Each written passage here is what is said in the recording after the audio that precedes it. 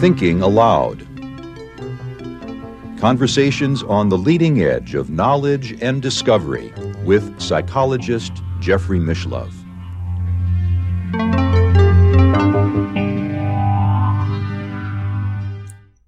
Hello and welcome. I'm Jeffrey Mishlove. Today we'll be exploring time, space, and trauma.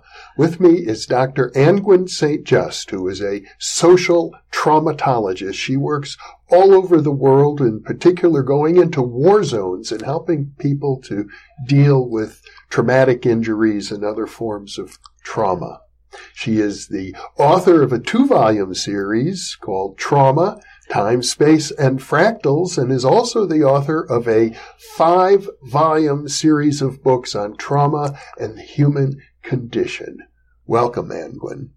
Thank you. It's lovely to be here. It's a pleasure to be with you. I know you do very difficult work, but you've come up with a unique approach to it. I might even say something of a theoretical breakthrough in applying the concept of fractals to the study of trauma. So let's, for the benefit of our viewers who may not understand what a fractile is, let's give them a definition. Mm-hmm.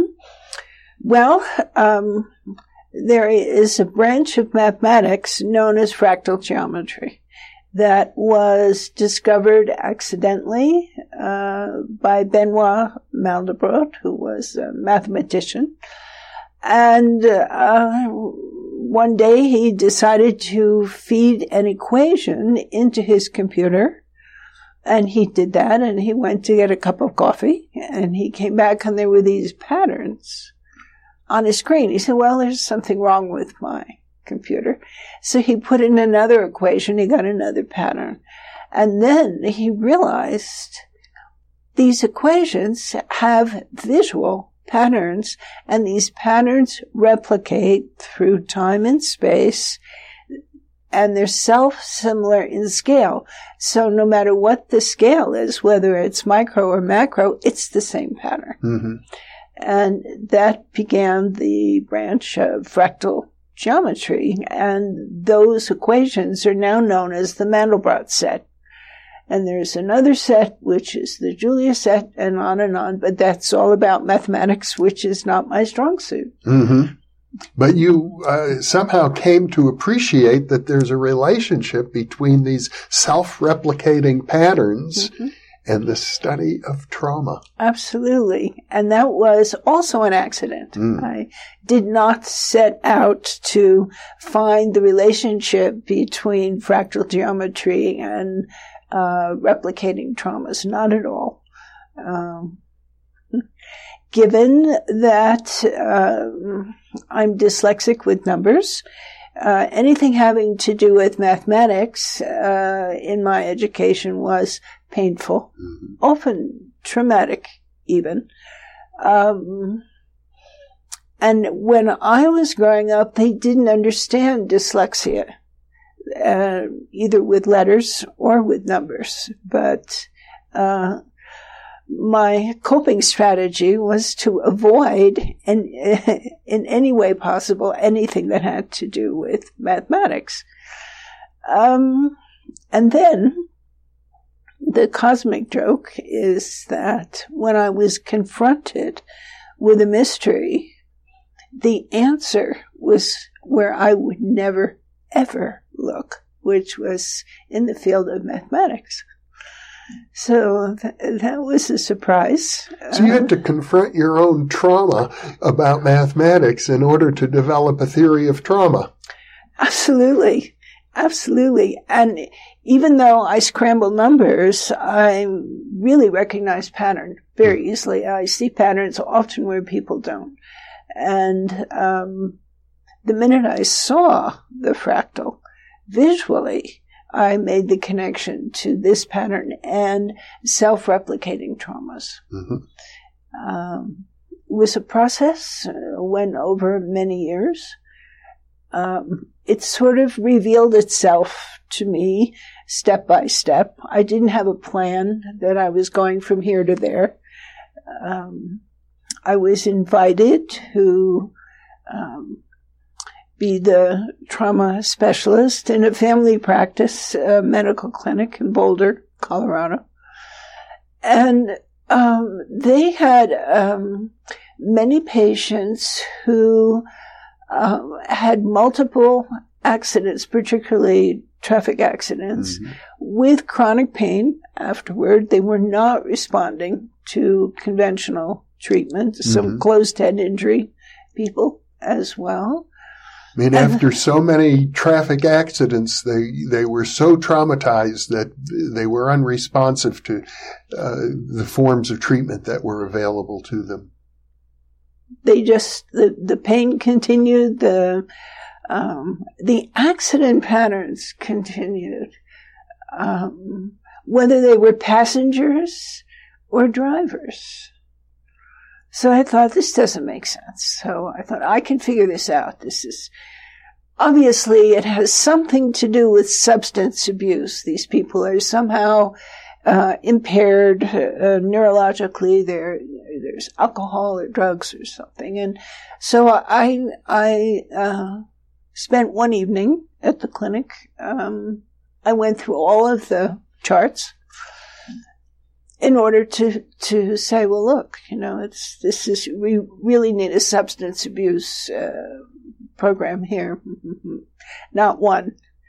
How surprising. Yeah. And so there I was with a mystery. How can this be happening? That people would have 15, 20 accidents. And as I recall, there were maybe 15 or 20 people you're talking about. Yes, more, actually, over time. Yeah, more than that. So, being a bubble bath theorist, what I did was retired to the bubble bath to take a nice long soak and think about this. And the answer was, of course, there, but I didn't see it. And in bubble baths, when you get really big bubbles, as they expand, right before the bubble gets thinner and thinner, and then you see these beautiful rainbow fractal patterns. It was right in front of my face, and I didn't see it because I hadn't seen fractals. So I was looking right at it, but I didn't recognize, well, the answer's right here in this bubble. In retrospect, I realized, it was right there, but I didn't see it because I didn't know about fractals. And in those days, very few people knew about fractals. So I thought, okay, what do I know? And what I did know at that point, this was the very early 90s, that trauma is not one event that happens to one person. That there's no such thing as, one trauma. That some of us get traumatized before we're born, as we're born, after birth, and so on. And trauma impacts the way we relate to all others, including our way to have relationship and also to parent. There's a whole theory of personality developed by Otto Rank, a psychoanalyst, basically saying that human personality is fundamentally conditioned by the trauma of being born. Well, that's the human condition. Yeah. And trauma, I would say trauma's in the contract on this planet. With some, it's very severe. With some, there is a major event that takes precedence, but they're little traumas, and there's cumulative traumas.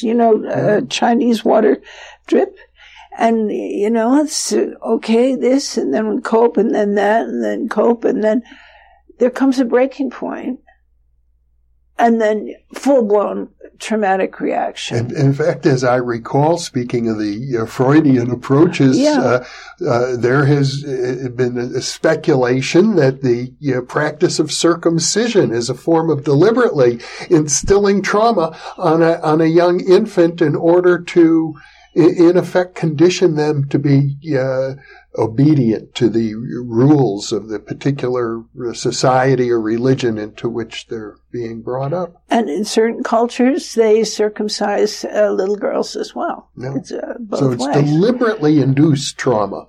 Yes, culturally, and that's a whole other topic. Yeah.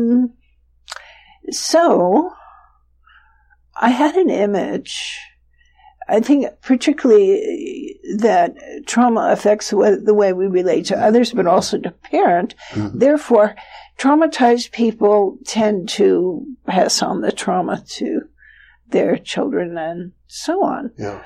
I mean, the Bible says the evil that men do shall pass on for 7 generations. At least. Uh-huh. And the Native Americans say the same.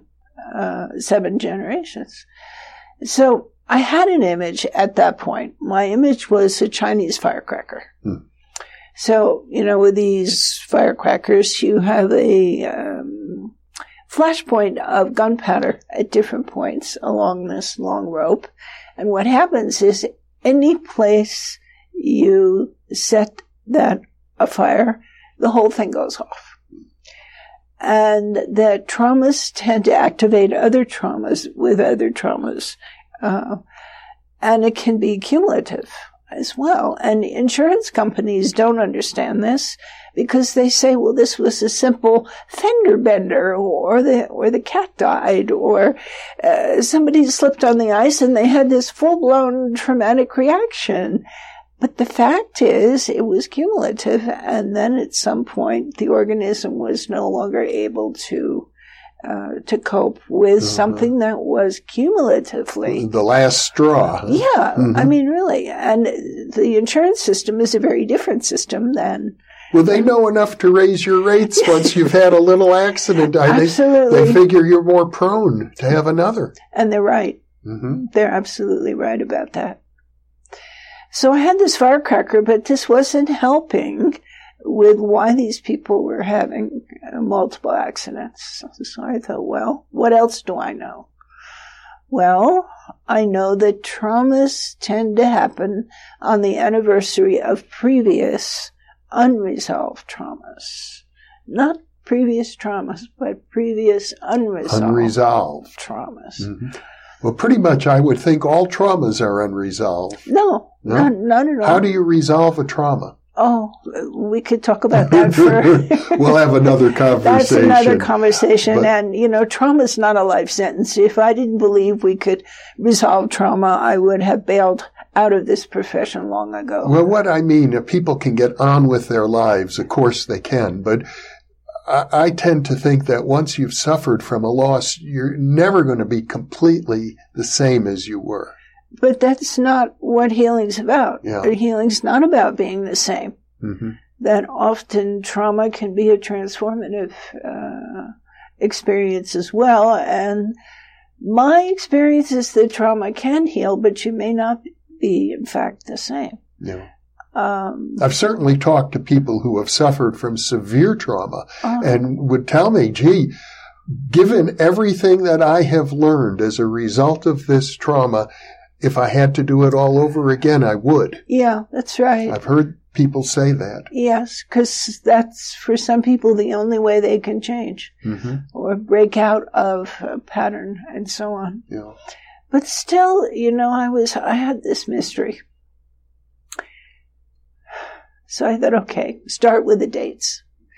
So I sat with my patients, who were mostly women, but not all. And I said, let's look at the dates. And so we looked at the dates.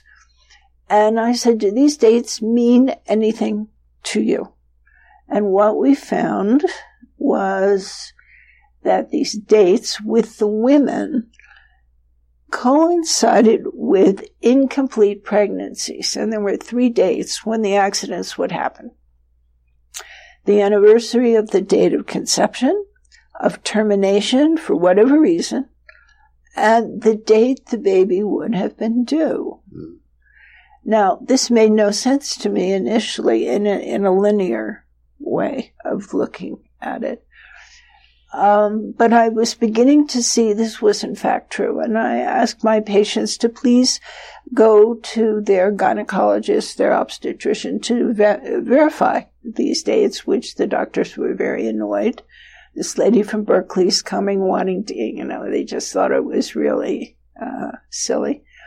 But my patients were very persistent because they felt there was something there that might help them.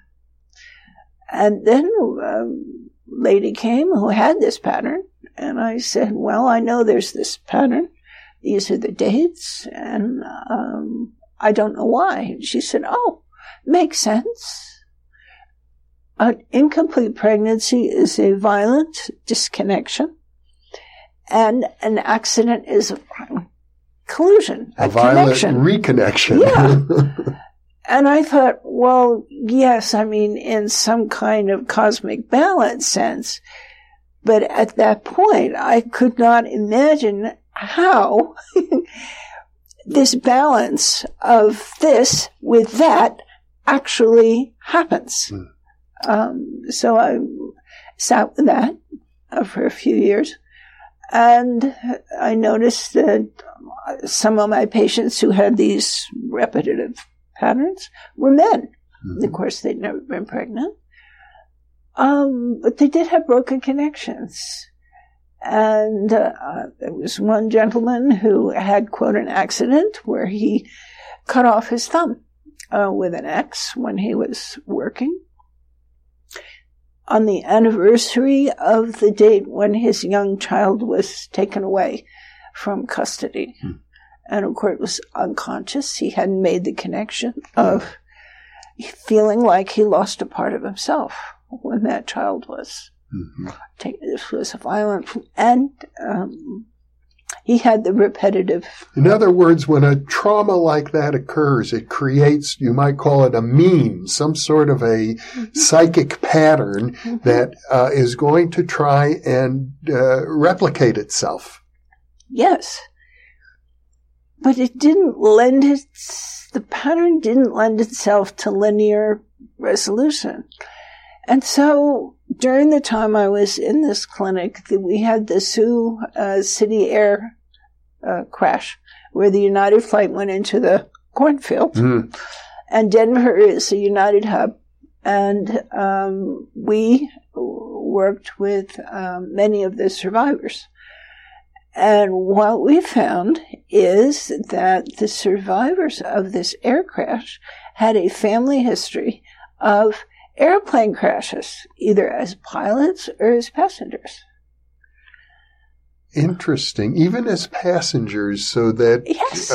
It's not as if it's like something that the person has any kind of immediate direct control over. That's right. It's more of a synchronistic connection, or as Jung would say, a causal connection. Yeah.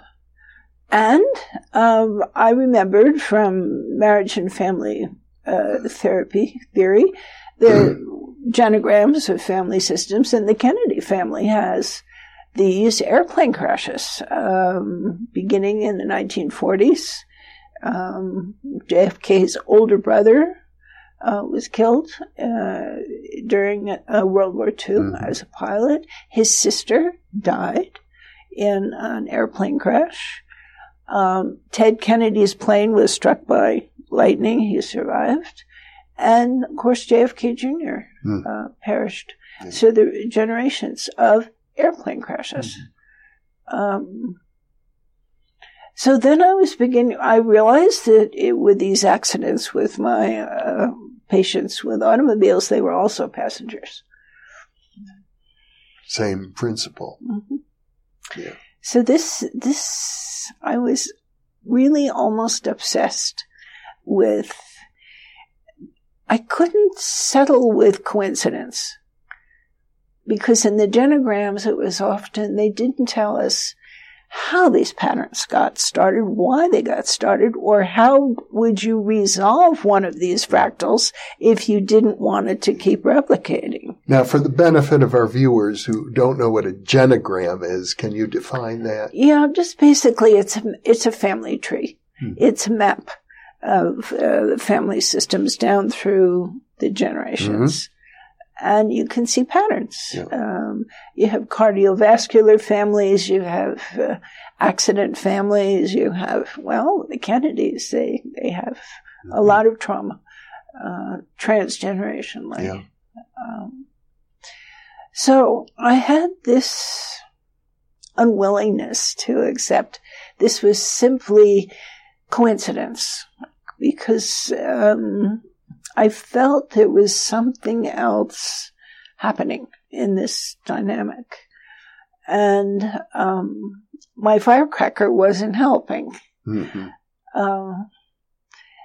And I was in Jungian analysis at that time, very involved with learning about the numinous and dreams. I had an experience one afternoon where I was extremely exhausted for no reason. And I just had to lay down. And I lay down in my bed, and I was completely unable to move. I wasn't frightened. I just couldn't move. I was in some other holding pattern, I guess you would call it. And then, you know how whales have blowholes here? And this blowhole opened at the top of my head, right here. Oh, it seemed very natural at the time. It sounds like hypnagogic imagery. Yeah, something like that. And I could see it, but I could also feel it. So there was this blowhole. And then there were two what looked like black beetles. And they were going around the rim of this blowhole. And one says to the other, I think she's ready now. And they jumped into the hole, and it closed. And then I fell asleep. So I told my analyst about this, and he said, I don't know what it means, but I know it's important. But then I forgot about it. And then someone came to visit, and they brought me a book on time. And I looked at the cover, and I'm very visual, because like the number part doesn't work so well. Looked at this, and I thought, what is this? This is what I'm seeing clinically. What is this? I said, oh, it's a fractal. So I said, what's that? And they said, well, it's a mathematical pattern. So I found this film, narrated by Arthur C. Clarke, Colors of Infinity. And this film, it's a beautiful film. It's all over YouTube still in many languages. Demonstrates how the human body has fractal patterns, that we are fractal creatures in a fractal nature. I mean, the most recognizable fractals is the Fibonacci, which Leonardo was fascinated with. That the Fibonacci is self-similar no matter what the scale. And we have these spirals in our bodies, and the DNA double spiral is fractal. And the nervous system, and the film shows this beautifully, how the circulatory system, we have branches, and then it comes into the finer capillaries, and it looks just like the rivers that go into the deltas. And so when you're looking at the landscape from above, you see the same patterns that we have in our organs and circulatory system. And here's the key, the nervous system. The nervous system has dendrites, dendra, like from the Latin tree. So you have this dendrite, this tree branching nerve cell. And then you have the axons, and you have the space in between. And also, if I recall, you were describing this hypnagogic state of the two beetles. The Mandelbrot fractal pattern kind of resembles a beetle. They looked exactly like, and when I saw that film, they had the Mandelbrot, and I thought, those are the bugs that jumped into my head, that something was downloaded into my math-phobic nervous system, that this is the key, that we are fractal creatures in a fractal nature, in a fractal universe. And in the universe, if you're looking through a telescope or a microscope, you're going to see the same pattern, exactly the same pattern, and that we resonate with these patterns. Now, you also had the opportunity to work with the victims or the therapists who were involved in working with the victims of the Columbine tragedy. Yes, because then I realized that these dates are very important for social and collective trauma, not only in individual lives. I began to look, because I'm a historian, to look at dates in history and trauma. And during this time, the Columbine massacre happened. And at that time, the therapists in Littleton were not prepared for such a massive, overwhelming, unexpected, horrific event. And they needed supervision. I mean, you are a traumatologist, but most psychotherapists are not trained in traumatology. And they should be. And they should be, because they're working with trauma all the time. And they don't study history either, which they should. Because to really understand these replicating patterns in the collective, you need to know something about history. And in Littleton, I mean, there was absolutely no awareness that what happened in that high school had anything to do with anything that other than two bad kids and probably really horrible parents, which they weren't. They weren't. They were not horrible parents. These kids did not have a traumatic childhood at all. Which deepens the mystery. Yeah. So I began with a location, because I remembered that Rupert Sheldrake had said, places have fields of memory. And he figured this out where he lives in England, that he lives near a stretch of country road that has a traffic sign. In Britain, they have these traffic signs. It's simple. It's a black spot. And when you see the black spot, it says, be careful. Many accidents have happened on this place. But he said, this makes no sense because this is not a congested area. This is not a complex. So he looked into the history of the place. And what he found is that this black spot place was the field where there was one of the bloodiest battles between the Protestants and the Catholics. So then I asked him, and I said, well, how do you settle down? He called it a field disturbance. Back in the 16th century or so. Yeah, how do you settle a field disturbance? He said, well, with this conflict, he said, you need representatives from both sides to come together with people from both communities. And you need to grieve together everyone that was killed, not only their own dead. That's a big shift. Huge. Because lots of times I know when there are memorial ceremonies, they're for the victims, not the perpetrators.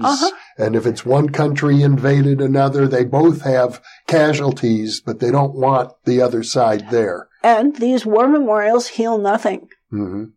They heal nothing. They stand as a monument to us and them, winners and losers, perpetrators and victims. And he's saying, to settle a field, you need both. And all that were traumatized, killed, wounded, needed. So, which is sort of, I gather, the pattern that began in South Africa when they after apartheid, when right. they wanted to have this healing process. It's coming around again in a difficult way, but that's another story. Yeah, but this field of plays. Mm-hmm. So I thought, okay, Littleton High School, let's see about Littleton. Let's find. And of course, during the Indian Wars, the Arapaho people were there. They were increasingly weak. And the army came, cavalry, and they had, quote, battles, which were not battles. They were massacres. So you had a military massacring old women and children and calling it something else. So there were lies, cover-ups, massacre right there in that region. So then I thought, okay, that's the place, because I was beginning to see an equation, algebra, beginning to see an equation evolving, place, date, okay. So the date was fascinating. The date originally in the boys' diaries was April 19th. And they chose that date for their, what they called, military mission. Okay, so again, we have the military. We have the military massacre. Okay. They chose the 19th because their hero was Timothy McVeigh, who had supposedly carried out the Oklahoma bombing on April 19th. Because there were two reasons. One was his outrage about the Gulf War, and he drove Bradley vehicle, which is like a bulldozer, where his job was to bury the half-dead people from the bombings. And he was outraged. He got home. This is the story. And he joined the militia. And he said, we have to bring this government down. He was furious about Waco and the massacre there, April 19th. And for the boys, he was their hero, so they chose his April 19th. And a lot of terrorists do deliberately choose dates like that, anniversaries that they want to somehow call attention to when they commit an act of terrorism. Yes, September 11th is another one. Definitely. It's a message with the date and the place. Timothy McVeigh joined the militia out of protest to the military. And in the militia, their heroes were the Revolutionary War militia. And the first shot of the Revolutionary War was April 19th, 1775. So there's the time fractal going through 1775 through all the way to Columbine.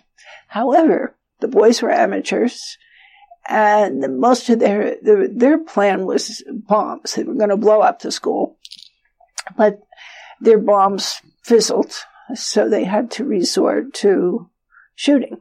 But the plan was bombs. And because this is the connection to war. However, they couldn't get all their bombs into the high school in time so they said, okay, we'll do it on the 20th, which is Hitler's birthday. Another anniversary. Yeah, and they were neo-Nazis, and in the family system, I mean, there was no evidence of bad parents here anywhere. These were middle-class Republican parents in a suburb. Well, that may be a problem already. But not the kind of trauma you would expect to produce to kids like this. Yeah. But on Dylan Klebold's side, there was a Holocaust history on his mother's side, and he was a neo-Nazi. And Eric Harris's family was military. His father was heavily involved in the Gulf War. And Michael Moore picked up on this because Littleton is the home of Boeing. In his movie, Bowling for Columbine. Right. And these kids were on the bowling team. They went bowling that morning. And he picked up that the field of Littleton itself is military because Littleton's a military town. So that's more of the field of this. And I followed this event over more than 10 years. And then I found out that the next generation, there was a young man who'd been a high school student there, went into the Navy, became a SEAL, and he was killed.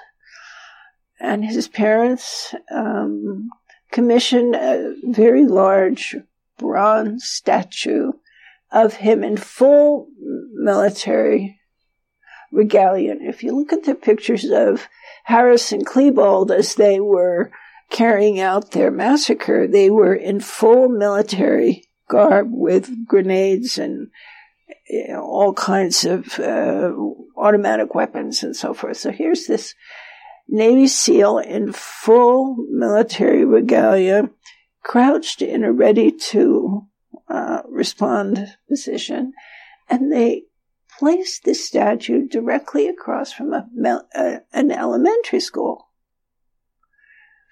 And I couldn't believe, I thought, my goodness, after what happened at Littleton High School, they put this kid with all of these weapons right across from an elementary school.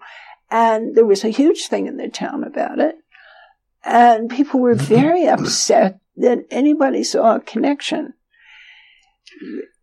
Yeah, because we tend to think of military as being a normal part of human existence. We regard soldiers as heroes, and we glorify the accomplishments of battle and warfare, and we think of that as normal without an appreciation of the potential reverberation of that militaristic mindset throughout the culture. Which began when the cavalry massacred the Arapaho. And they called it a battle. Yeah. Which, So one of your points is that these lies and cover-ups tend to perpetuate the very problem they're trying to conceal. Because truth will out. Apparently. Sooner or later. Yeah. So I got deeper into fractal phenomena, looking at it in individual lives and looking at it in the culture. And then I had gotten as far as the nervous system is fractal with these dendrites, and there was a synapse event, I couldn't quite. And then I had found Sir Roger Penrose's Cycles of Time early on, around the time they were beginning to decipher the Mayan calendar, that it was not linear, it was fractal, and that they knew that time is fractal, and that's what he was saying. Heavy lifting for a history major, but I intuited from that book, Cycles of Time, that these cycles have intentionality somehow, that there's some dynamic underneath here that's potentially understandable somehow. So then, more recently, Sir Roger wrote a paper with Stuart Hameroff, and they said in the synapse there are these microtubules. Well, throughout the whole neuron. Yeah. And they called them like alpha and beta, but they're fractals. Yeah. And they're fractals. And they concluded that these microtubules were the seat, they call it the seat of quantum consciousness. Yes. I would say it's not so much a conclusion as a hypothesis. Yeah, I jumped to a conclusion for obvious reasons. But the ORC-OR theory of consciousness, about which I've done I think 8 interviews with Stuart Hameroff on this video channel. Our viewers can check our program listings to find them if they're interested. It's one of the most significant theories about how quantum interactions at the quantum level can interface with the human nervous system. And the fractal universe. Yeah. Our fractal nervous system, the fractal universe, and I might mention it's one of about 3 or 4 similar theories that move in that direction. But you can see why I'm so fond of Sure. so fond of this one. Yeah. So that's as far as I've gotten with it. And clinically, I found it's very helpful for people to realize that what they thought was a one-off trauma, maybe, was actually connecting them to something greater. That it had to do with their belonging to a system, a culture, a race. I guess it's fair to say that if you're a human being living on planet Earth right now, you are living within a matrix of trauma. Yes. Yes. I mean, we're living right now, right in the middle of one of the largest mass extinctions in the history of the planet, caused by humans. We don't think of it as trauma, but I'm sure it is. It's trauma to the biosphere. Absolutely. And we're very disconnected from that reality, because otherwise people don't feel like they could get up and go through their day knowing that, good morning, it's the 6th extinction. I don't think I have to go to work. I mean, there's a compartmentalization that keeps us from getting overwhelmed with the reality of what we're actually experiencing. Well, I'm under the impression, as a parapsychologist, I can tell you this, the one reason why people aren't more psychic, because I think of it as a natural gift available to everybody, is because we don't want to have to experience the pain of other people. We numb ourselves. We wall ourselves off to protect ourselves, really, from the trauma that is just there in the environment everywhere. People are sick and dying. Amongst other things. And so in order to really experience our full human potential, we need to be able to open ourselves up a little more to the pain in the world. And many people feel that it's too overwhelming and they can't do it. I think, it takes a special person to pursue your profession, to travel to war zones, to go into the most difficult environments and work with those people. Yeah, but usually by the time I get there, the shooting is over. But I think in terms of the human nervous system and how we defend ourselves against overwhelming realities like the 6th extinction, is the way that the nervous system is constructed. We have a triune brain, and we have 2 hemispheres. And we have the ability to split thinking and feeling. And because of this, we can push a button and destroy a city and not feel anything.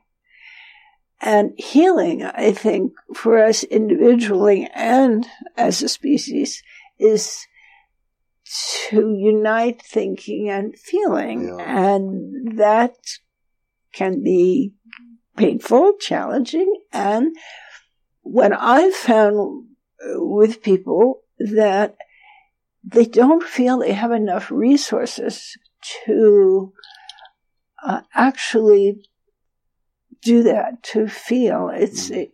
That this splitting is a defense. And there's something about our species that it's a flaw, I think, in the design, that we can split, push a button, destroy a city, feel nothing. I believe you cite in your book Stalin, who said, the death of a single person is a tragedy. The death of millions is a statistic. That's right. Yeah. Split. And I think this version of us, I think the split is the flaw in the design that may eventually destroy us. because we can destroy ourselves without feeling it. Well, you suggest that if we can begin to recognize these patterns, Yes. if we can appreciate the fact that we're all embedded in these fractals going backwards in time, maybe even forwards in time, Could be. as some parapsychologists would suggest, and out into space as well. Yes. Maybe as far back, for all I know, as the trauma that was the Big Bang. Fragmentation. Yeah, we might begin to heal the universe. Well, that's a tall order. But, clinically, I find that helping the client or the patient to see their trauma as integral to the human condition, that this is not some personal feeling. This is, it has to do with belonging. Yeah. And it makes sense in belonging to something larger. Also, there's sometimes some very exciting detective work to do. How far back does this go? Where did it get started? And what's incomplete that keeps representing because it wants to reach resolution? And if we can find it, what is that and how to do it? And that's inviting the client to an adventure, which is different than giving them a diagnosis in the medical model. Well, you're damaged because you have these symptoms. But to invite them to the adventure of discovery is a whole different paradigm. And for me, more interesting as a clinician. And clients respond to the adventure in a very different way than a patient would to a doctor. Well, Anne Gwyn St. Just, this has been an informative, even if a little bit painful conversation. I mean, I'm probably no different than many other people who get a little nervous about facing the inner darkness, but it's good to do. So thank you so much for being with me. It's been ultimately a pleasure. My pleasure as well. And thank you for being with us.